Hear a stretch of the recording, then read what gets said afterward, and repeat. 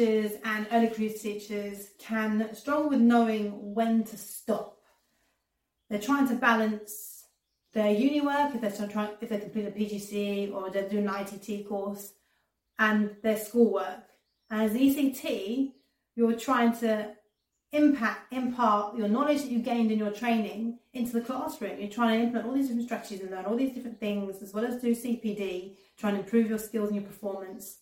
And then on top of that, plan, mark, assess student work, carry out intervention sessions, clubs after school. So it can be really overwhelming trying to complete all of these things, knowing when to actually stop, when to just take time out during the day and stop and put yourself first. And this can impact on your well-being and your mental health. So in this piece of content, I'm going to go through the signs to help you determine whether or not you need to stop, but also the strategies that you can implement to help you know when to stop and actually stop and put yourself first and prioritize self-care.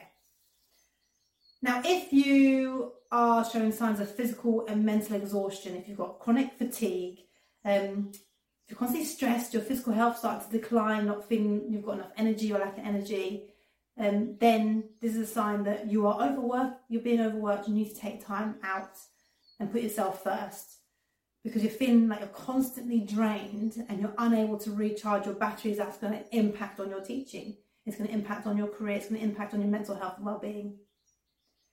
Lack of work-life balance. So when work takes over your life and it overspills into your personal life, it's affecting your relationships, it's impacting on your hobbies that you once used to do and you can no longer take part in, then this will again have a negative impact not only on your physical health but also your mental health and your mental well-being. So it's really essential at this point to prioritise yourself and to establish a healthier work-life balance, which there are different strategies and things that you can do to do that. There's a content on my membership site specifically for improving work-life balance. If you feel that there's a decrease in your job satisfaction, you've lost the love and the passion that you once had for your job, then that's telling you now's the time that you need to actually stop and think and prioritise your career and your goals and what actually you want to achieve in your life in terms of your goals and your career. Now, I went through this. I was so passionate about my job. I loved being a teacher. I loved helping students. And it got to the point where I was doing too much. I was in charge of sixth form sport. I was in charge of vocational courses in school. I was constantly planning, marking, uploading. I was waking up 5 o'clock in the morning just to get my marking done sometimes because it was just too much. I was running clubs after school, fixtures, meetings, and just got to the point where I thought, hang on, I can't do this anymore. So I stepped down from my TLR responsibilities. And then within a year, I actually moved to a different school. And we're much more happier now because my work-life balance is much better. It's not affected as much. Now, I'm not saying you have to move schools, you don't, but you do have to prioritise yourself, and you have to look at the time you're spending on your work in terms of what you're doing on a day-to-day basis, how long you're spending planning lessons and marking. If you're working well into the night or waking up early just to get work done, there's times like this that you need to stop and think, well, hang on a sec, you need to think about what sort of things you actually need to do, what's urgent that needs to be done, and how you can allocate specific time in your day just for you so you can put yourself first. Because if a job starts taking over your life, then that's going to impact your well-being, it's going to impact your relationship with your family, your friends, it's going to have a negative impact on yourself in the long run. So it's better to stop and think, how am I going to, what needs to be changed right now to help me improve my mental well-being and my physical health as well. Now, if you're also frequently making mistakes, you're frequently making errors, and you're finding it really challenging to maintain your standards, to maintain your professional performance, again, this is a big sign that you're doing too much, you're being overworked, you're overstressed, and you need to seek support. You need to take a step back and seek support to try and prevent this and reduce the impact it's having on your life. Strained interpersonal relationships. Now, not just personal relationships at home with your family and friends, but also relationships with your colleagues around you, with the students and with the parents. If these are suffering because you're more irritable as a result of being overworked and overstressed and doing too much, then again, it's a sign that you need to take a break and you need to prioritise yourself. You need to look after yourself for your students and your friends and your family to get the best version of you. And now, I really struggled with this and I was overstressed. I was snapping all the time, mostly at my own family, my husband and my son. But I also found at times in lessons I was snapping at kids, and that's not fair on the kids, that's not fair on the students, and because I was quite irritable, I was overstressed and overworked. And also if you're feeling a lack of professional growth, if you feel like you've stagnated and you're not growing as much professionally because you're struggling to keep up with the demands of the job, then again, that's a sign that you need to now reevaluate your current situation to help you overcome these and improve your well-being and improve your love for your job and your performance on the job. Now, there are different strategies to know when to stop, but also to actually help you stop and start putting yourself first. Now, the first one we should be looking to do is self-reflection. Regularly take time to reflect on your feelings, your experiences, and your overall well-being. Now, what I do on a weekly basis is I write down on a piece of paper all the things that went well for me during the week and all the things that I struggled with, so that I can then identify what is causing me the most stress and what's causing me the most feeling overwhelmed, mostly at work, so that I can identify where I'm getting overstressed and identify signs of burnout, so that I can then start putting into place things to help me reduce that stress and reduce that burnout. For example, seeking support.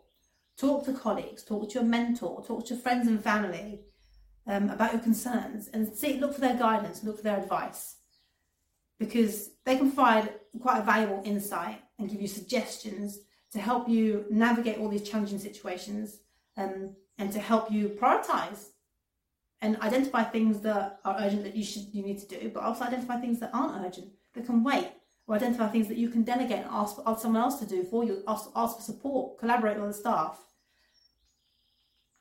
You also need to establish clear boundaries. Now, we do this with our students, don't we? We teach our students clear boundaries so that they're aware, so that we try and help them develop and become a well-rounded individual. But we also need to establish the boundaries for ourselves. We have to have clear work and personal life boundaries. Now, again, I really struggled with this when I was in charge of sport, and I was in charge of sixth form sport, and I was in charge of vocational courses. I was working in mainstream school. I really struggled. I struggled to identify clear boundaries between work and home. And that's because I was doing stuff constantly, and I was doing clubs after school, meetings after school, working all the way through the night. And I struggled to say no. I really struggled to say no. But eventually I found my voice. I found my voice so that I could say to people, no, I can't do that because I haven't got time. And I think part of the reason was because I left mainstream, went to SEN, and that really helped me out.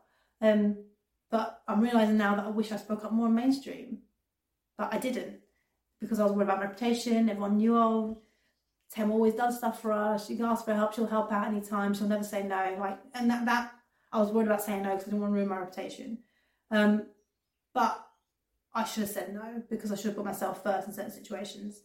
So have the courage and confidence to say no. Have the courage and confidence to prioritise your self-care to help you recharge your batteries so that you can go back into work and deliver outstanding lessons to your students and give them the best version of you.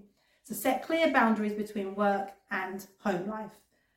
For example, if you're not a PE teacher and you don't have clubs after school, or right now I don't have intervention sessions after school with students, then set time aside at the end of the day where you're doing a set amount of work, planning lessons for tomorrow and marking and assessing, if you haven't got meetings after school. And spend time after school doing that. Spend 2 hours if you can, 2.5 hours getting that done, so that you know that when you leave work and you go home, you're not doing anything else. Now, as a PE teacher, I found that really difficult because I had clubs after school, and I should have spoke up and said to my head department, look, I'm really struggling. Can I please not do these clubs after school? Or can so-and-so do this fiction instead of me so I can have more time after school to do work? I should have spoken up and I didn't. But now, ever since leaving, and now I'm an SEN class teacher, the minute our students leave, and we have meetings twice a week, but the minute our students leave, I might have a 20-minute break, cup of tea, biscuits, just something to eat, do something different, just to get my mind off of it. But then I sit down and I spend an hour and a half, sometimes 2 hours, just getting work done. And when I leave and I come home, I don't do any work. Yes, I do spend some time on the weekends planning lessons, but I've got so much more of my time back now because I set clear boundaries between work and home. And again, I regret not doing that in mainstream. I should have. Because it's not that moving to SEN is the reason why my work-life balance improved. Yes, it did, because it It did in some way because I found my voice a lot more because I was going to a place where I didn't have a reputation. I was starting from scratch. And 13 years into teaching, I became more confident at being able to say no now. I need to put myself first. So yeah, maybe moving to SEN did help improve my work-life balance. But I think it can also be done in mainstream education. It can be, because there are mainstream teachers out there that do have clear boundaries between their work and life and do say no, and I have the confidence to stand up for themselves and say, actually, no, this is not right now. I'll get this done by the end of next week. I'm not doing it now because it's going to infringe on my own personal life, my well-being. So I think it is important to know that you can do that in any setting. It's also important to set realistic expectations. Know that you're not going to be able to accomplish everything in that one day. You won't be able to. Unfortunately, that's just how the job works. You go lessons back to back, you might have PPA session here, duty year, whatever, meetings, clubs. You're not going to accomplish everything in a day. So set realistic expectations for yourself. Prioritise tasks that are urgent and important that you need to do, but also exercise flexibility and be able to adjust your plans when necessary. As teachers, we do that with our lesson plans. We adjust and we're flexible because we have to be in lessons. It's not all going to go perfectly. You have to change things to help your students access the content if what you've planned is not working for them. So do the same in your own life. Set realistic expectations and prioritise tasks. Do things that are urgent. Eat that frog, as they say in Ben Stacey's book. Put the most important thing urgent and tackle it. Put the most important thing that's urgent at the top, and tackle it. And be flexible about not doing certain things and planning to do certain things later on in the week that aren't as urgent. So what you could do in the mornings when you wake up is you could write a list of things that you need to do that day. Maybe highlight the ones that will be done that day, need to be done that day, and be realistic. Don't put too much on your plate because you're going to feel overwhelmed and you're going to feel like you're not good enough at the end of the day if you're not able to achieve that. Practice self-care. So engage in activities that help to improve your well-being, that help you relax, such as exercise if you like exercising. So what I've been doing is I try and wake up at 5:30 in the morning, and I do up to half an hour of exercise. Sometimes it's 15 minutes, sometimes half an hour, but I try and do some exercise every single day. Even if I wake up, I can't bother, I'm not feeling well, I'm not motivated, put the TV on, and I just exercise, do some squats, do some twists, do some leg raises, anything that I can do while watching TV, while I'm just sitting there. And even if it's 10-15 minutes, doesn't matter. So prioritise self-care. You might be into meditation, you might be into yoga, you might like writing, reading, drawing, colouring in, anything that you enjoy that's going to help improve your well-being. Take breaks. Okay, try and incorporate breaks into your schedule. Now, of course, during the day, school day, your breaks will be in line with the timetable, your lunch breaks, your PPA, your break time before school, after school, whenever you have breaks. But make sure you incorporate breaks into your day, especially if you're doing work on the weekends or you're doing work during the holidays, planning, preparing and marking. Make sure you have breaks, because you have to have the breaks scheduled into your day, scheduled into your weekend, and scheduled into your week. Because if you don't, you're just going to keep working. You have to have actual set times, allocated times when you're going to do certain things, so you know when to stop. And it gives you a chance to disconnect from work, to help to forget about work, and to prevent burnout and to focus on yourself.